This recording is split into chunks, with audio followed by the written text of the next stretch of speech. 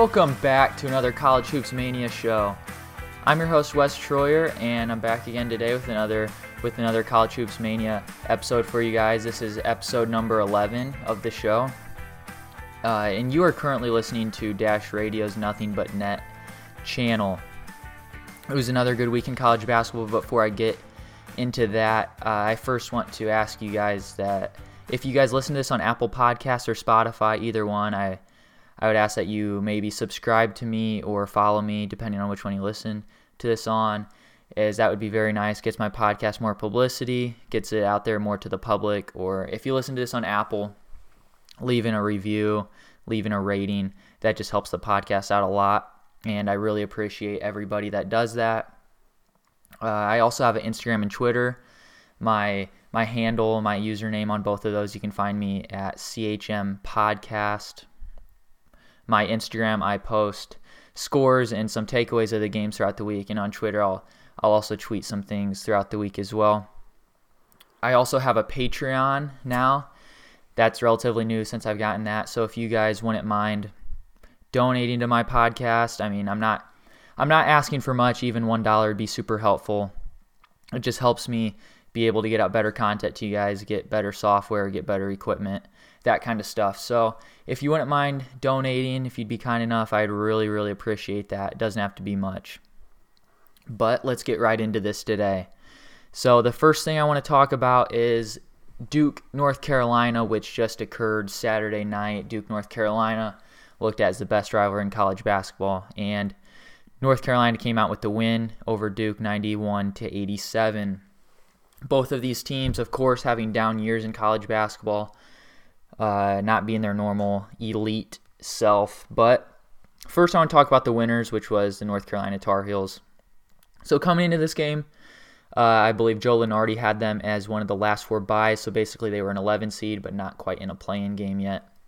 So obviously they're on the bubble, big opportunity. And kind of going into this game, it was looked at as it could be a turning point for either team. You know, whoever won, big turning point. Or if you lose, you know, you take another step back, you get another gut punch, and you gotta go from there. You kind of got to find your identity again. But North Carolina was able to find a way to win. They bounced back from a loss earlier this week to Clemson in a game where they really struggled. They didn't dominate on the glass, which is a key to beating North Carolina, and they just really struggled offensively like they have it a lot of times this year. But this was North Carolina's first Quad 1 win, so that was big for them, big for their resume. What Carolina has going for them is that they don't have a loss outside the top two quadrants, so they don't have any bad losses this year. But the big story in this game was freshman guard Caleb Love. Caleb Love has been a bit of a roller coaster for the Tar Heels this year. He has had trouble taking care of the ball at times. He's shot it pretty poorly this whole year, both from twos and threes. He's shooting under 30% from three. He's shooting the low 30s from the field. But in this game, he kind of wrote all that off. He had 25 points and 7 assists. He was 9 for 16 from the field, 4 for 5 from 3. So he was scoring it outside. He was scoring it inside. He was doing it all for North Carolina. He was being the playmaker, like I said, with 7 assists. And just in general, North Carolina had 20 assists on this game, which is up 5 from their season average, and really encouraging to see them play this kind of offensive performance, because we really haven't seen them, you know, put this number of points up this year. They've been a team where if they've won a game, you know, it's a lower point total. They're a pretty good defensive team, and they really just haven't been able to score the ball in spurts much this year because they've struggled so much shooting the ball from three. But in this game, they were able to hit 10 threes, and they only shot 15, so they shot 67% from three. Super efficient when they were shooting it. 8 of those threes came from Kerwin Walton and Caleb Love, so Walton was 4 for 4 from three in this game. And like I said, Love was 4 for 5.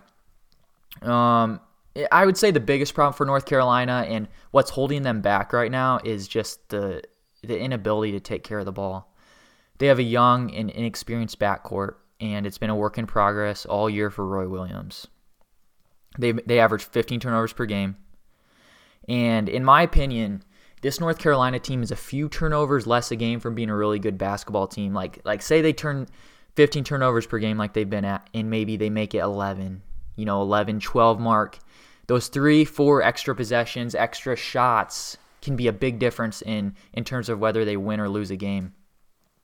Everyone knows about the elite front court that North Carolina has. Garrison Brooks, Armando Bacot, taking a huge step forward, and freshman Day'Ron Sharpe, who is just an animal. He's an absolute load down low. Nobody can really handle him. And everyone knows Roy likes to play two centers at a time. So they're a phenomenal rebounding team, just elite rebounding team. They're plus 10 in rebounding margin per game. Like I said earlier, this is a pretty darn good defensive team that North Carolina has. They pack it in. If you're going to want to beat North Carolina, most of those points are going to come from jump shots. They're not really going to let you come in the lane. They're not going to really let you get many good looks inside. You're going to have to rise up and make shots over them from the three-point line, some mid-rangers,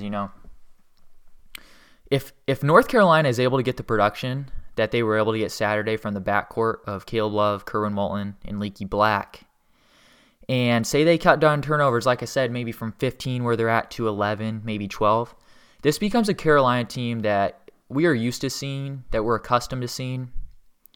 This is a top 25 North Carolina team if they're able to do that. In fact, it might be a top 15 North Carolina team. This team is very capable. Caleb Love is the X factor. Again, even on Saturday, with his big numbers, he still had 5 turnovers in the game. There's still things to take away, things to learn from this game from Caleb Love, but this is a huge, huge start. Even though he had 5 turnovers, he still had 7 assists, so he was still making things happen. You really want that assist to turnover to be closer to 2 for Caleb Love. And instead of shooting below 30 from 3, Caleb Love shot 4 for 5 from 3. He's obviously not going to be that good of a three-point shooter consistently. But maybe you get him to shoot 35, 36, 37% from 3 the rest of the year. And instead of shooting low 30s from the field, he's shooting mid 40s, 42, 43, 44% from the field. That's the kind of stuff they need from Caleb Love going forward. And defensively, like I said, a really good defensive team. They had 10 steals, actually, on Duke Saturday, and it was just from a number of guys. They're pretty good defensively across the board. Kerwin Walton can hurt them defensively sometimes, but they need him on the floor with his shooting. Like I said, really tough to score inside against North Carolina. If you're gonna want to beat them, you're gonna have to make shots. And on the flip side of that game, looking at Duke now, Duke was able to make shots, but like Carolina, they struggled to take care of the ball, and that's been the story a lot of the season for them. Okay, so now talking about Duke. Duke had an 0-2 week. The week before, they beat Georgia Tech. They beat Clemson. People were starting to be hopeful for the Blue Devils and what they could be again. Against Clemson in particular, they played great basketball. Then on Monday night, they lose at Miami 77-75, a game they had no business in losing. And then the game I just talked about, losing North Carolina 91-87. In Cameron, by the way. That game was in Cameron. Duke is now 7-7. They have 1 Quad 1 win. They have 2 Quadrant 3 losses. And their NCAA tournament hopes and chances are greatly in jeopardy right now. In fact, nobody had them in the field coming into this game.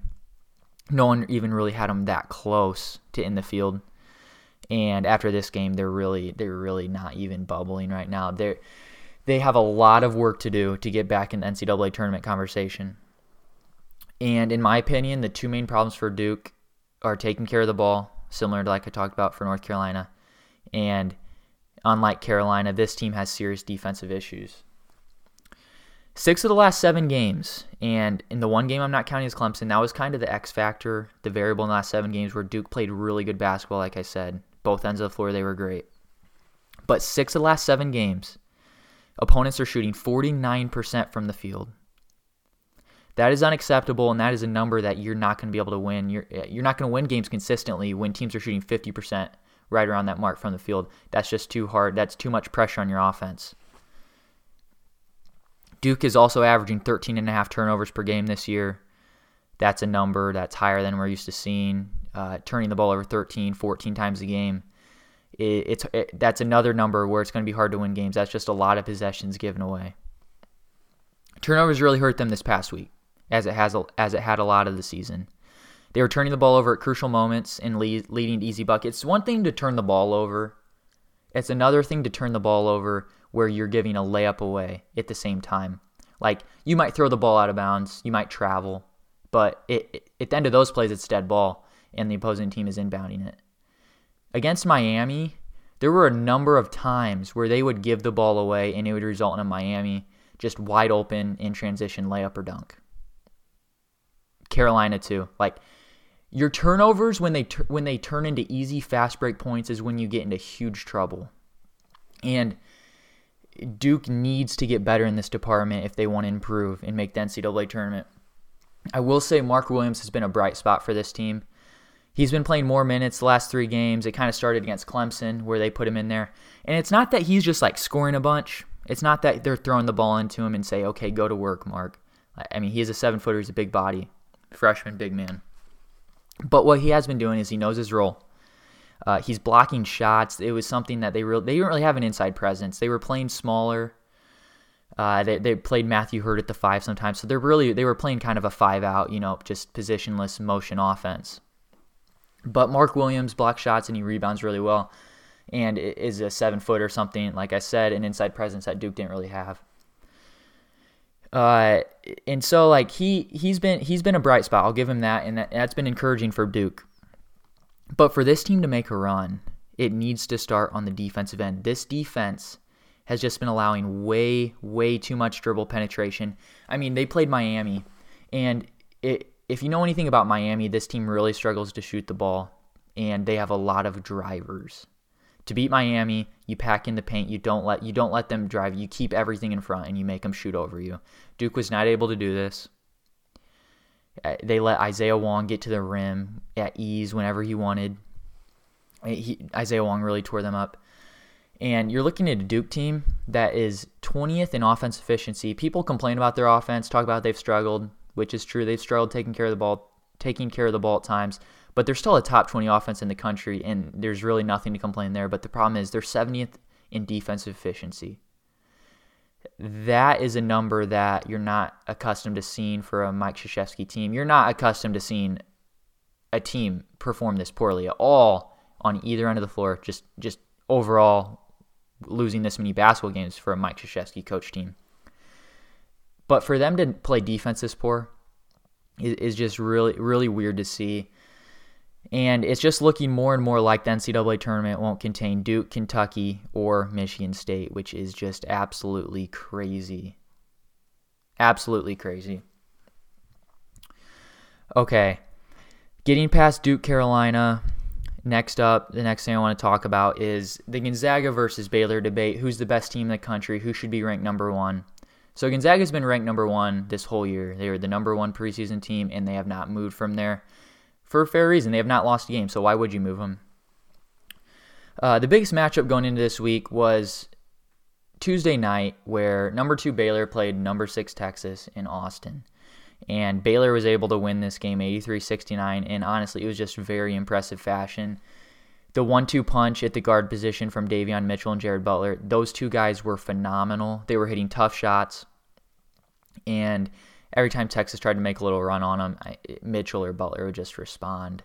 I thought Mitchell in particular was just amazing. He set the tone defensively, which he's done all year. Davion Mitchell is the best on-ball defender in the country, and I believe that. And yeah, Baylor just played terrifically in this game. It was a big statement Tuesday night in Austin. Baylor's actually now on pause though due to COVID, so they missed Saturday's game, and then they're going to miss another game this upcoming week. As of now, who knows if it'll be more, if they'll be able to return later this week.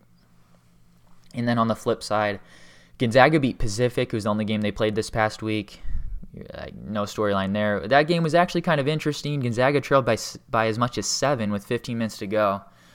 Didn't end up coming down to game situations. Gonzaga did end up winning by 18 points, but it was notable that Gonzaga was down 7 in the second half of a game, something that we haven't really seen this year much at all. Looking at rankings, computer numbers, Baylor actually is currently ranked number 1 on KenPom, BPI, ESPN's metrics, Sagarin, and the Net. The Net is the ranking that the NCAA tournament committee uses to kind of group teams, to determine your quadrant wins. And then Gonzaga is ranked number 1 in Torvik. So Baylor does hold the number one ranking in more of the computer rankings. In my opinion, Baylor's the most complete team in the country. I've been saying that for weeks now. And it's pretty hard to argue with that, as they're elite on both ends. But Gonzaga is the best offense in the country, as many of you know.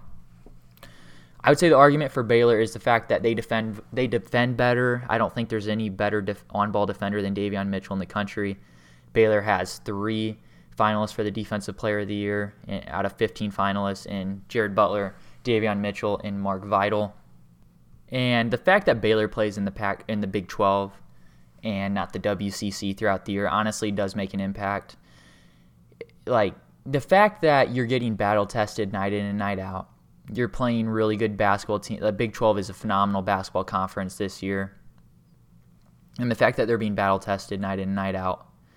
Like Gonzaga going through the WCC, nothing against the WCC. BYU's a solid team. St. Mary's a solid team. San Francisco's a solid team. They have some decent teams in there, but they're no Big 12. Gonzaga's not playing West Virginia. They're not playing Texas Tech. They're not playing Oklahoma. They're not playing Texas. They're not playing Kansas. The fact that Baylor gets to play those kind of teams while Gonzaga doesn't for 2 months, a little over 2 months, that's a factor in who would win between these teams, who's the better team when it comes around to the NCAA tournament. And Baylor is really just tough as nails. Like, you're not going to find many teams that's going to come up, play them, and you feel like Baylor just got out-toughed in that game. Baylor just has that mentality that no one's going to play harder than them. I really love Chama Achachua, kind of his voice out there, and his just aggression, his energy that he brings. He kind of sparks the rest of the team when he's on the floor. Although Flo Thamba starts, Chama Achachua plays more minutes, and he's their main 5 that they've been going with. Now, I'll say the argument for Gonzaga is they have something that Baylor doesn't have, and that's Drew Timme. Baylor doesn't have an inside post presence. They don't have a single big guy that you can throw the ball into and say, go get me a bucket. Or like Timme he can stretch the floor as well. He can put the ball on the floor. He can shoot the ball from 3 as a mid-range jumper. He can score this back to the basket. Timme is a first-team All-American, in my opinion. Baylor doesn't have a big man even close to Drew Timme. Now, Chama Achachua might be a better defender than Timme is. But offensively, Baylor has nothing close to Drew Timme. Gonzaga, I would argue no offense is better than theirs. I mean, Jalen Suggs and Corey Kispert, amazing 1-2 punch. Drew Timme is a phenomenal big man he just does it all out there for him. Andrew Nembhard off the bench he's probably the best 6-man in the whole country. It's hard to say, just decide between whose guards are better, because both teams have such elite backcourts. Baylor with Mitchell and Butler and Teague and Flagler off the bench, and they have more guys than that, but those guys are all really good scorers. And then Gonzaga with Kispert and Suggs and Ayayi and Nembhard, both backcourts are just loaded.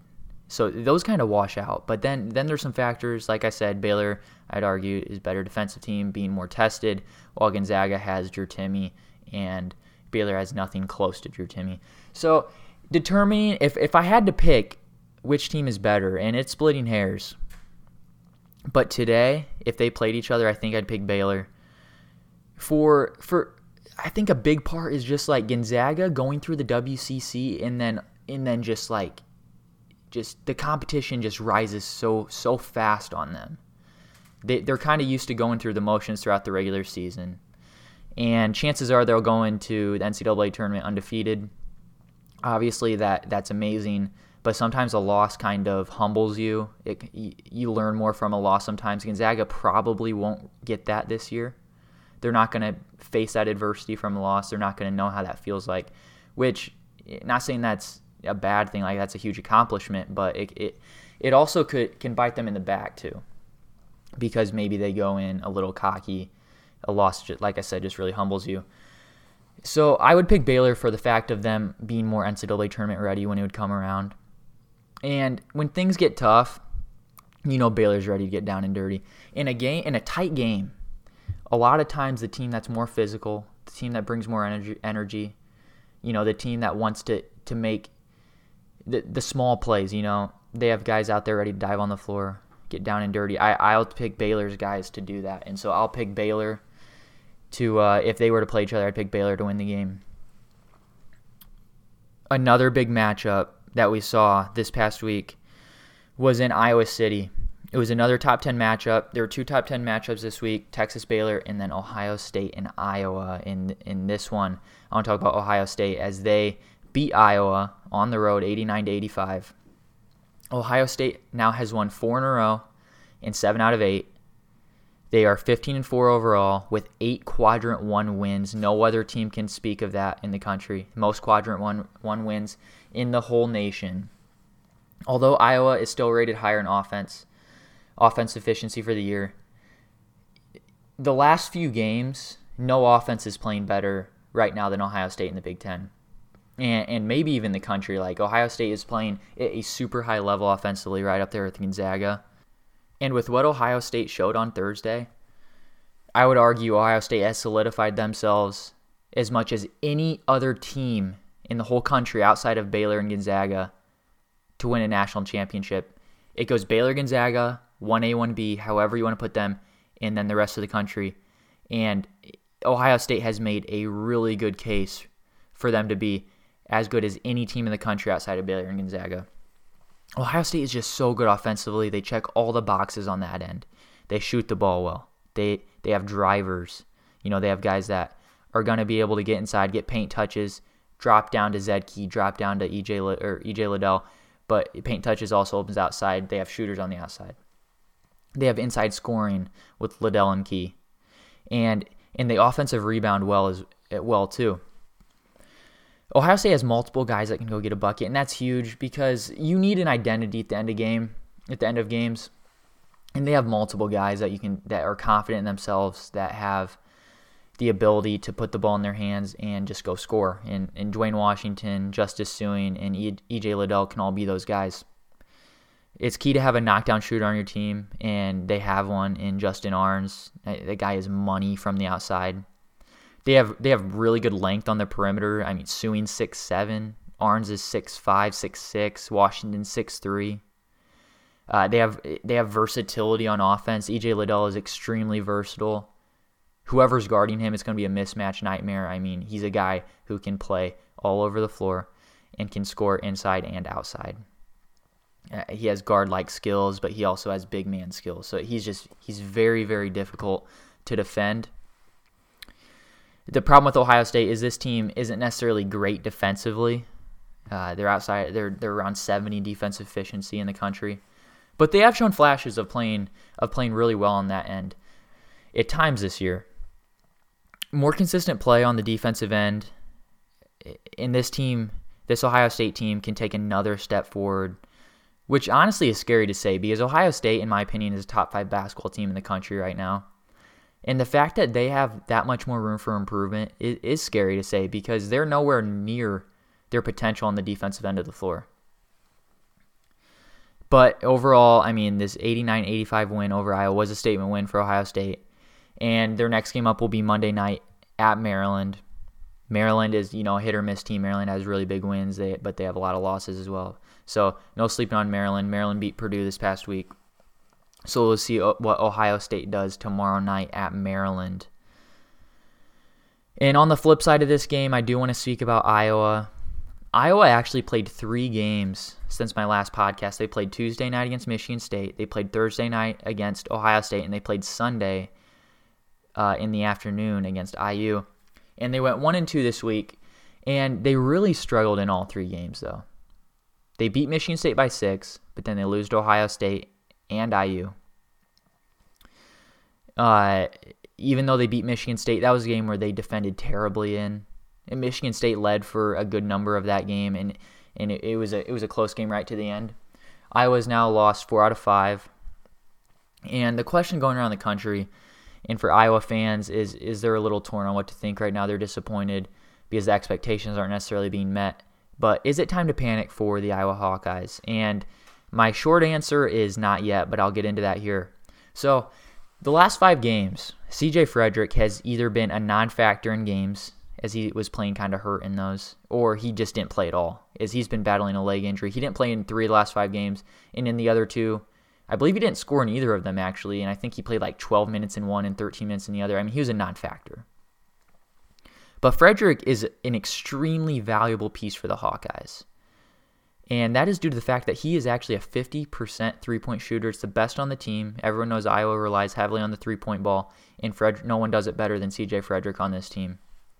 Not having him in the lineup doesn't allow them to put as much shooting on the perimeter, because instead of him, now they're starting Keegan Murray. Murray's a really good player, but he is like a sub 30% three-point shooter on the outside. He can make them, but he's not great out there. He's not lethal like Frederick is. And not only does this affect their shooting, their outside ability, but it also affects Luka Garza. Luka Garza is able to operate at his best when they have their 4 shooters around him, because you really can't help too much inside, and if you do, Garza, you're leaving a shooter somewhere on the outside. So you pick your poison, because Garza's great one-on-one. He's really hard to stop one-on-one, but if you double him, then you're probably leaving a shooter. And not having Frederick, it just doesn't. The perimeter's just not as lethal without him. Not is he only a great shooter though, but no one turns it over at a lower rate than CJ Frederick does. I mean, he is great with the ball. He's a really high IQ basketball player.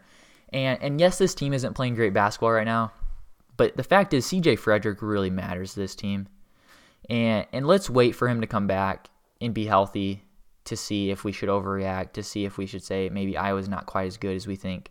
But my hunch is when Frederick is back and when he's healthy at 100%, this Iowa team is still a top 10 team in the country, and maybe better than that. This Iowa team will be fine. Frederick is a big missing piece, and it's not time to overreact yet, Iowa Nation. Just a reminder, you are listening to Dash Radio's Nothing But Net channel. Next topic, USC takes first place in the Pac-12 as they beat UCLA 66-48 on Saturday night in the rivalry game between the Los Angeles teams. That puts USC at 15-3 and 9-2 in the Pac-12. As UCLA and them are both 9-2 in the Pac-12 in first place, but USC has a tiebreak, so USC is in first right now. USC is now 13 in KenPom. They have a top 25 offense and defense, 13 in defense actually. Really good defense. And watching this USC team, this is probably one of the more underappreciated basketball teams in the country, and a team that no one really talks about. I mean, they're not even in the top 25 poll. They will be next week, I'm sure. But because of the East Coast bias, the fact that they play a lot of games at 10 o'clock at night, 11 o'clock at night, a lot of people don't get to watch them play on the East Coast.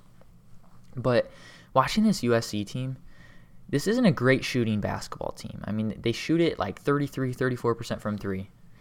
But they make up for it with how well they attack the offensive boards, and this is one of the better offensive rebounding teams in the country. And they have terrific guards who can really drive it. And Taj Edey, Drew Peterson, Isaiah White, all those guys can get downhill and make things happen in the lane. And inside, I mean, Isaiah Mobley is kind of a 4-3.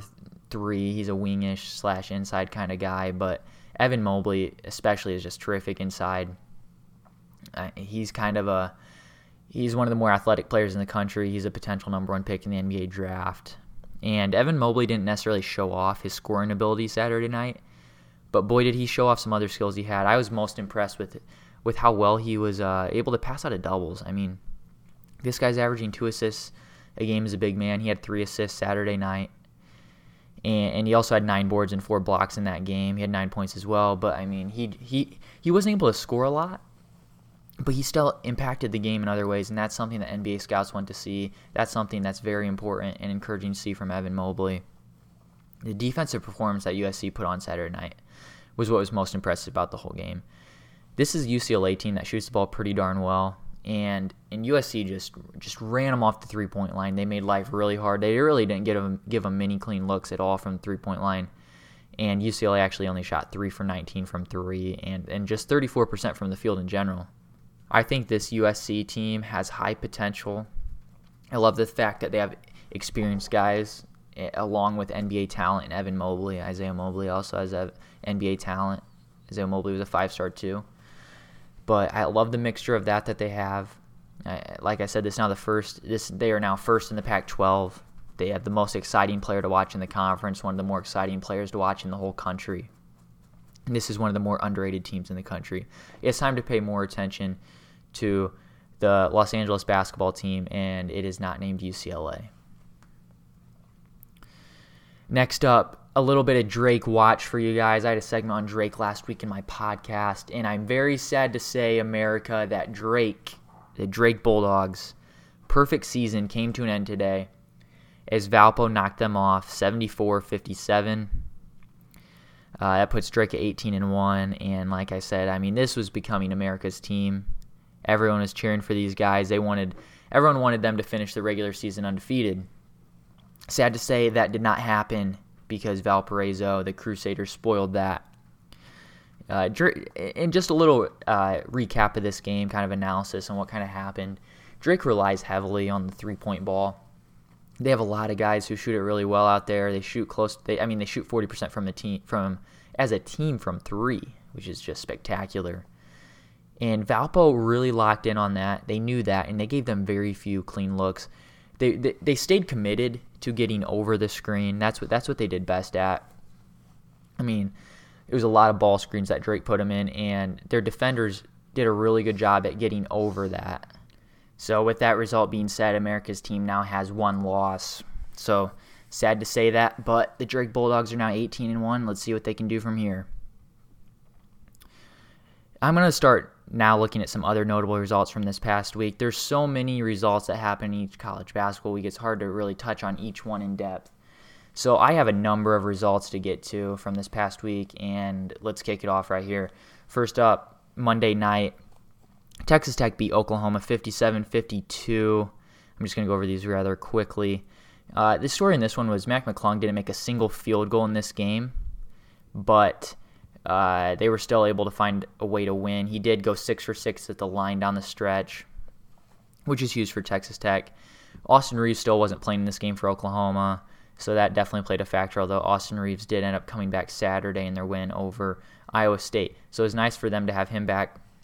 I will say, for Oklahoma, speaking of Oklahoma, the experience that a lot of guys got in Austin Reeves and Alondace Williams' time off will be a huge factor and a huge boost for Oklahoma, because a lot of guys got to play increased roles that they're not used to playing, and it'll help them down the stretch. I think this was big learning moments in these past couple games for Oklahoma, because like Elijah Harkless, putting on a bigger offensive role, Davion Harmon put on a bigger offensive role.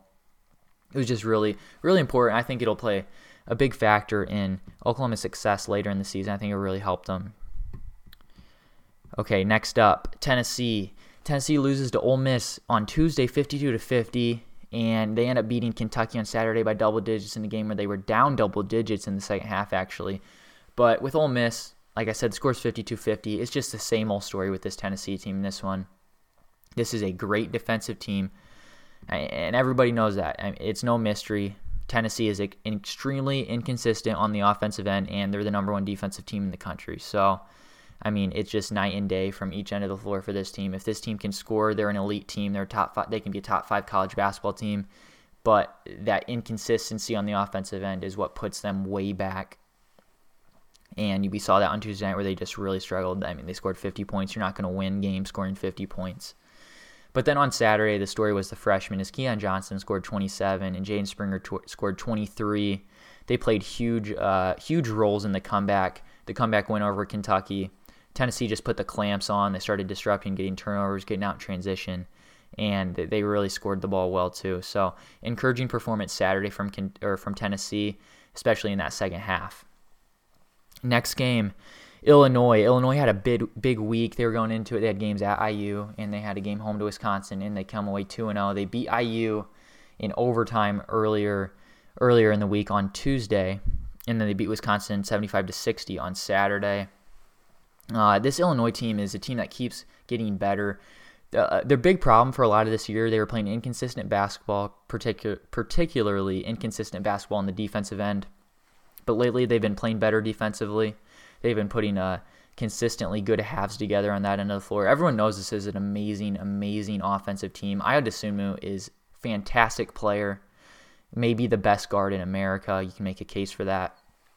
And this team is very, very capable, and Illinois is extremely dangerous. They're a top 5 basketball team when at their best. So with that being said, next up, a little Purdue talk. Purdue was finally ranked this week. They were number 24, and Purdue lost to Maryland on Tuesday 61-60, and they end up beating Northwestern on Saturday 75-70. And the big thing for Purdue of late, and we saw it in the Maryland game, and it's been a lot of games this year, was the inability to score. And Purdue has won a lot of low-scoring games this year. They have a great defensive team, and they're an elite rebounding team. But at times, they've just really struggled to score, kind of been finding that identity on who to go to and win. Travion Williams has been that guy a lot of times, and lately it's been Jaden Ivey. Jaden Ivey, he had the game-winning 3 to beat Ohio State a couple weeks back. He's been kind of their guy down the stretch. He had a big game Saturday against Northwestern. He had 20 points in that game. And Painter, down the stretch of games now, he's been putting the ball into Jaden Ivey's hands, the freshman guard. And that's been kind of a new story for Purdue, as Jaden Ivey has kind of emerged as their go-to guy down the stretch of games. Now, Sasha Stefanovic, one of the best shooters in the country, a key role to Purdue's team. Everyone knows about his knockdown ability from the outside, but he's also a really good defender, and he helps them a lot on that end. Stefanovic he missed a few games in a row. I believe he missed 3 straight games for Purdue. I could be wrong, but I think he missed 3 straight games. And on Saturday against Northwestern, his first game back. Now, he really wasn't much of a factor on Saturday, but I mean, even with that being said, it's big that Purdue has him back. He's a key piece to the puzzle. Without him, they really don't have a big threat on the outside. Brandon Newman's a pretty good shooter, the freshman, but they don't really have a ton of options on the outside. They have guys who can make threes, but they don't have a consistent three-point shooter. So having Stefanovic is huge for Purdue. If Purdue wants to be a really good basketball team, they need Stefanovic playing, and they need him playing well. So that was Purdue's week, a little up and down. They'll probably drop out of the rankings this week because of the loss earlier to Maryland. Next up, and this is a huge, huge story, the emergence of St. John's, the Red Storm. St. John's basketball is back, baby.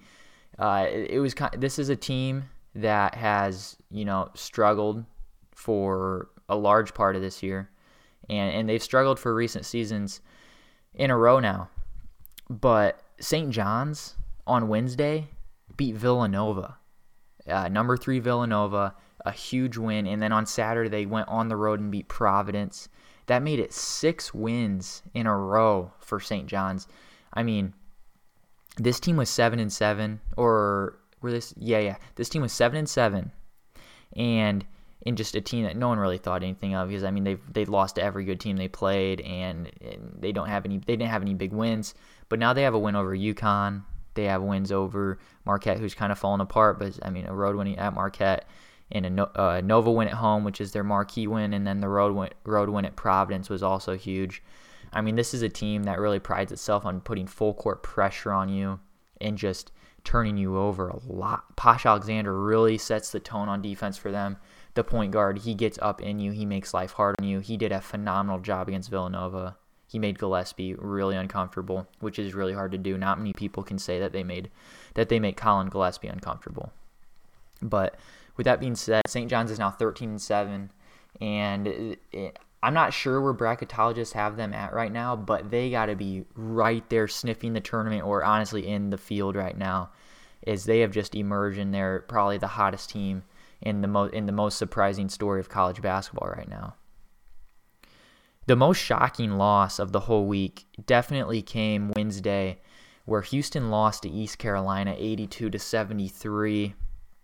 And this really just came by surprise, a large part too, because East Carolina is just really not a very good team. I mean, they were 7-6 coming into this game. They had only won 1 game in the American. This was East Carolina's first win since the new year, actually, and it came to Houston. So it was just a super surprising win. East Carolina was trending down, and it kind of goes to show you where Houston can be extremely vulnerable, because this is a team that really relies on getting second chances, because this team doesn't shoot it well, particularly outside of Marcus Sasser.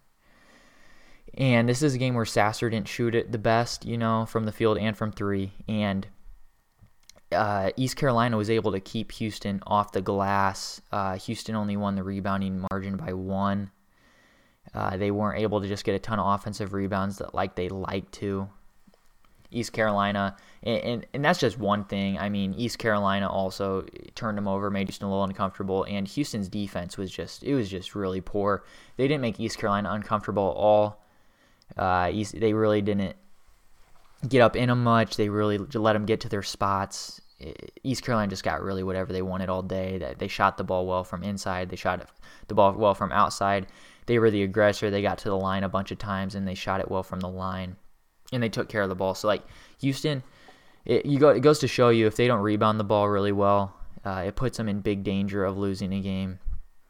But it was uncharacteristic for how their defense played. I will say that. Next team I want to talk about is Virginia Tech. Virginia Tech lost to Pitt earlier in the week, 83-72, and they bounced back on Saturday and beat Miami in overtime, 80-76.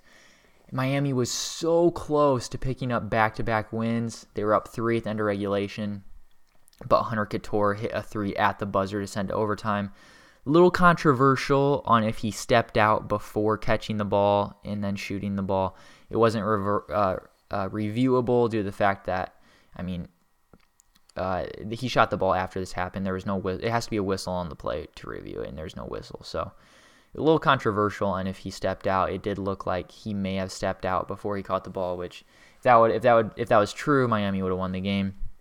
But either way, Virginia Tech went on to hold on in overtime. Kind of speaks to Miami's season. Just a lot of unlucky events, a lot of unlucky outcomes, losing close games, and obviously all the injuries. Chris Like, Sam Wardenberg, Earl Timberlake. They've really been banged up, and they've been unlucky all year. And Saturday's result against Virginia Tech just was the epitome of what has been going on for the Hurricanes this year in Larrañaga's crew. But it was still big for Virginia Tech to bounce back and beat Miami on the road Saturday. Next team I want to talk about, and this may be the most inconsistent team in the whole country, and that's the Creighton Blue Jays. Creighton lost earlier in the week to Georgetown. Georgetown is one of the worst teams in the Big East. They lost 86-79 against Georgetown. And then on Saturday, they beat Marquette 71-68. They really didn't look particularly good against Marquette either, to tell you the truth. Creighton's just such a weird team and such a hard team to figure out, because coming into the year, Creighton was looked at as any really, really elite offensive team, maybe the best, top 5 offense in the country, and just a really poor defensive team. People were talking about how defense would define them. Would it hold them back enough, or would they be able to improve on that end? Well, Creighton has really improved on the defensive end this season. Creighton is 58 in defense efficiency, which is improved from last year, and they're 12th in offense. So similar to what people expected, but maybe not as elite offensively and maybe not as poor defensively. But the fact is, it's just such inconsistent play on both ends. It's really on both ends for Creighton. And Creighton really doesn't have a big win right now. They're 14-5. They've lost a lot of close games. They lost that game at Kansas earlier in this year where Marcus Zagorowski, down 3, got fouled shooting 3, made the first 2 free throws and missed the third. They ended up losing by 1. They lost to Marquette close. They lost to Butler close. Lost to Providence close. And then, like I said, they lost Georgetown earlier this past week close. This is a weird Creighton team. It's really hard to even measure them, what to expect from them. This is a team that free throws has hurt them at times. Mitch Ballack is either shooting the lights out of the ball or he can't make a thing. They've won games defensively. Defense has cost them some other games. It's really hard to figure this team out. And they play Villanova this upcoming week, so that'll be interesting to watch in the Big East. Next result, Texas, like I said, they lost to Baylor earlier in the week, and then they end up losing to Oklahoma State again in double overtime on Saturday, 75-67. It was just a really, really poor shooting performance, especially from Texas, but from both teams. But it was a big win for Oklahoma State, and this team keeps getting better and is a legitimate threat in the NCAA tournament. Next result, Missouri also on Saturday beat Alabama 68-65. This is a game where Missouri was up 20 with 6 minutes left. The game just looked over, and Alabama actually came back and was down 1 with 2 different possessions to take the lead, and they just couldn't quite do it. Missouri almost choked it, but they were able to hold on, and they looked phenomenal for 34 minutes in this game. But props to Alabama. The last 6 minutes, they really showed how dominant they can be and how dangerous they can be at times. And the last result I want to talk about from this past week is Kansas loses to West Virginia on Saturday. And the fact is Kansas is going to be unranked on Monday, and that is uncharted territory. That'll be weird to see. Kansas is going to be unranked. Duke's already unranked. Carolina's unranked. Michigan State's unranked. Kentucky. It's crazy. It's crazy. All right. Next segment I want to talk about. I post on my Instagram, so if you guys want to follow me on there at CHM Podcast, I post each week some questions if you want some questions answered on the podcast, so I'll answer a few here. The first question I want to answer is from Justin_Horling, who asked, what is your Big Ten rankings? I like this question, and I put a little thought into it, and I'm not really going to talk about much of my rankings, but I ranked them 1 through 14. It's more of a power rankings. It's not necessarily who I think should be ranked based off what they've done and, results and stuff like that. So this is just 1 through 14 in terms of how good I think the team is. When I have Michigan, 2 Ohio State, 3 Illinois, 4 Iowa, 5 Purdue, 6 Rutgers, 7 Wisconsin, 8 IU, 9 Minnesota, 10 Michigan State, 11 Maryland, 12 Penn State, 13 Northwestern, and 14 Nebraska. So that's my rankings. It's pretty hard to differentiate from some of those teams, especially it was hard for me to decide between Ohio State and Illinois at 2. That was a tough position for me. So, yep, Big Ten, tight race. We'll see how many teams they get. 9, 10, 11. Could be 11 instead of record. We'll see what happens. Carson Howie asked, what is your All-American first team as of right now? I thought about this a little bit. I've never really thought about this question, so I like this question as well. And this is what I came up with. I have Corey Kispert, Ayo Dosunmu, Jared Butler, Drew Timme, and Luka Garza as my 5 first-team All-Americans right now. Garza is a guarantee for that. I believe Dosunmu is also a guarantee for that. I think Kispert has a really good chance. Jared Butler has a really good chance. And Timme is who I came up with at the 5th chance. I think he'll get in there as well. So I think Gonzaga will end up getting 2 first-team All-Americans. Connor G.217 asked, what changed with Kansas from how they played early on to now? So I thought about this question a little bit, and I think it's pretty simple in terms of early on in the year, Jalen Wilson was playing great basketball. He was a mismatch for people. People didn't really know what to expect because they hadn't really seen him play yet. He didn't play last year, so they didn't really know what to expect, as well as Christian Braun played more consistent basketball early in this year. I'm not sure if Jalen Wilson is just playing worse or teams kind of adjusted to his versatility, his ability to score inside and outside. I'm not really sure what happened there, but definitely a big reason is inconsistent play from Jalen Wilson and Christian Braun and just not getting the same production from those guys on an every night basis. The next question I'll answer is from Cannonball_10, who asked, who is Loyola Chicago or Drake going to win the Missouri Valley Conference? So as I talked earlier, Drake is 18-1. Their undefeated season ended today. And in this question, I'm pretty confident, and I think Loyola Chicago is the best team in the Missouri Valley. This team is elite defensively. This is not just an elite Missouri. This is not just the best defense in the Missouri Valley Conference. This is one of the best defenses in the country. They're 6th in defensive efficiency. I love that Cameron Krutwig played on that Final Four team. They have guys that know how to get him the ball. He scores inside, but he's also a really good passer, and he's a willing passer. I love him. He's a phenomenal player inside, so I will take Loyola Chicago to win the Missouri Valley. And these teams play this upcoming week, by the way, so keep a note on that. And the last question I'm going to answer is from GC8_baseball, who asked, how far will UNC go in the tourney? That's a hard one because you don't really know what kind of seed Carolina is going to be. You don't assume they'd be higher than an 8 or a 7, but they could be. They could be a 6 if they get rolling here because they definitely have that potential, like I mentioned earlier. But let's make the assumption that North Carolina ends up being a 7 seed going into the NCAA tournament. It's hard to say that they would win 2 games in the NCAA tournament. I think they have Sweet 16 potential. And I'll say this, if they keep getting consistent production out of Caleb Love and they cut down their turnovers like I talked about earlier, I think this North Carolina team's a Sweet 16 team. So I think they have that kind of potential, even more than that, if they really get the ball rolling. Anything can happen in that NCAA tournament. But I think realistically they're around a 32 basketball team. And I will end the podcast picking some upcoming games for this week like I like to do. I just have a couple selected here, so I'm going to pick these rather quickly here. The first game I want to pick is West Virginia at Texas Tech, which is on Tuesday night. This is a rematch from a game earlier where Texas Tech blew a 12-point lead with like 8 minutes left, I believe, in this game. It was a really, really good game, one of the better games of this whole college basketball season. It was Mac McClung versus Miles McBride to end this game. Down the stretch, it was just bucket after bucket competing with each other. Really good basketball game. And for that reason, I don't think Texas Tech is going to get swept by West Virginia, and they're home in this game. So I'll take Texas Tech to win this game, although I think these two teams are very, very close in terms of how good they are. And like I just mentioned when answering who I think is better between Loyola Chicago and Drake, like I said, they play up this upcoming week. They play Saturday and Sunday. The Missouri Valley scheduling this year has been, when you go play a team, you go play them twice, back-to-back days. And that's just how they've scheduled to kind of reduce travel and due to COVID reasons.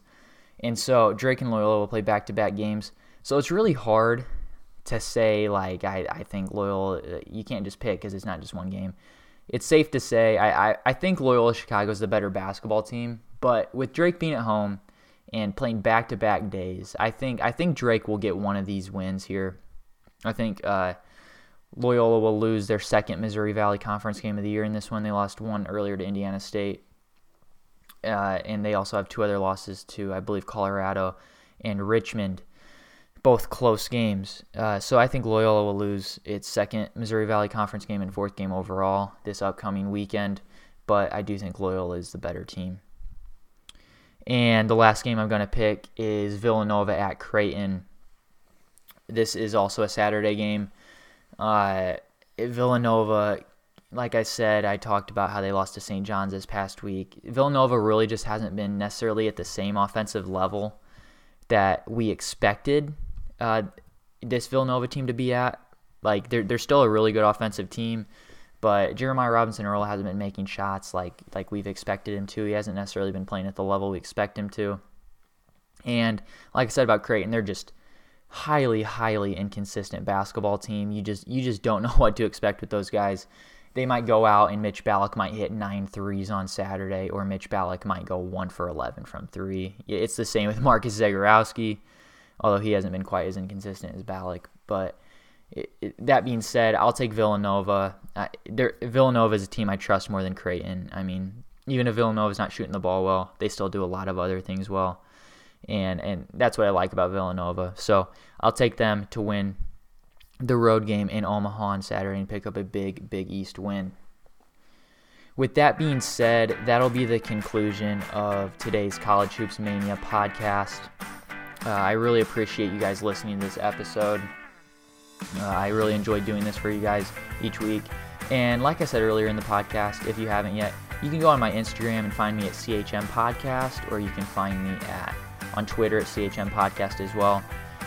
Like I said, on Instagram, I post games throughout the week. I post some takeaways on the game, some analysis on the game. So if you want to check my account out and get a little preview to what my podcast is going to be like for the upcoming week, you can check my account out, particularly on Instagram, although on Twitter I do tweet some things as well throughout the week. Again, if you wouldn't mind donating on Patreon, I really appreciate any donations, as I greatly appreciate that. It just helps me a lot. I understand if you can't donate. I'm glad to give you guys free content, but any dollar, any small donation really does help me. So I greatly appreciate any of that. And if you listen to this on Apple or you listen to this on Spotify, you can give me a follow or subscribe on those. Give me a rating and review if you wouldn't mind.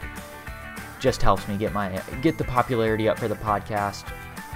Again, you have been listening to this on Dash Radio's Nothing But Net channel, and thank you guys for listening. Take care, have a good week, and I'll be back with you guys next week.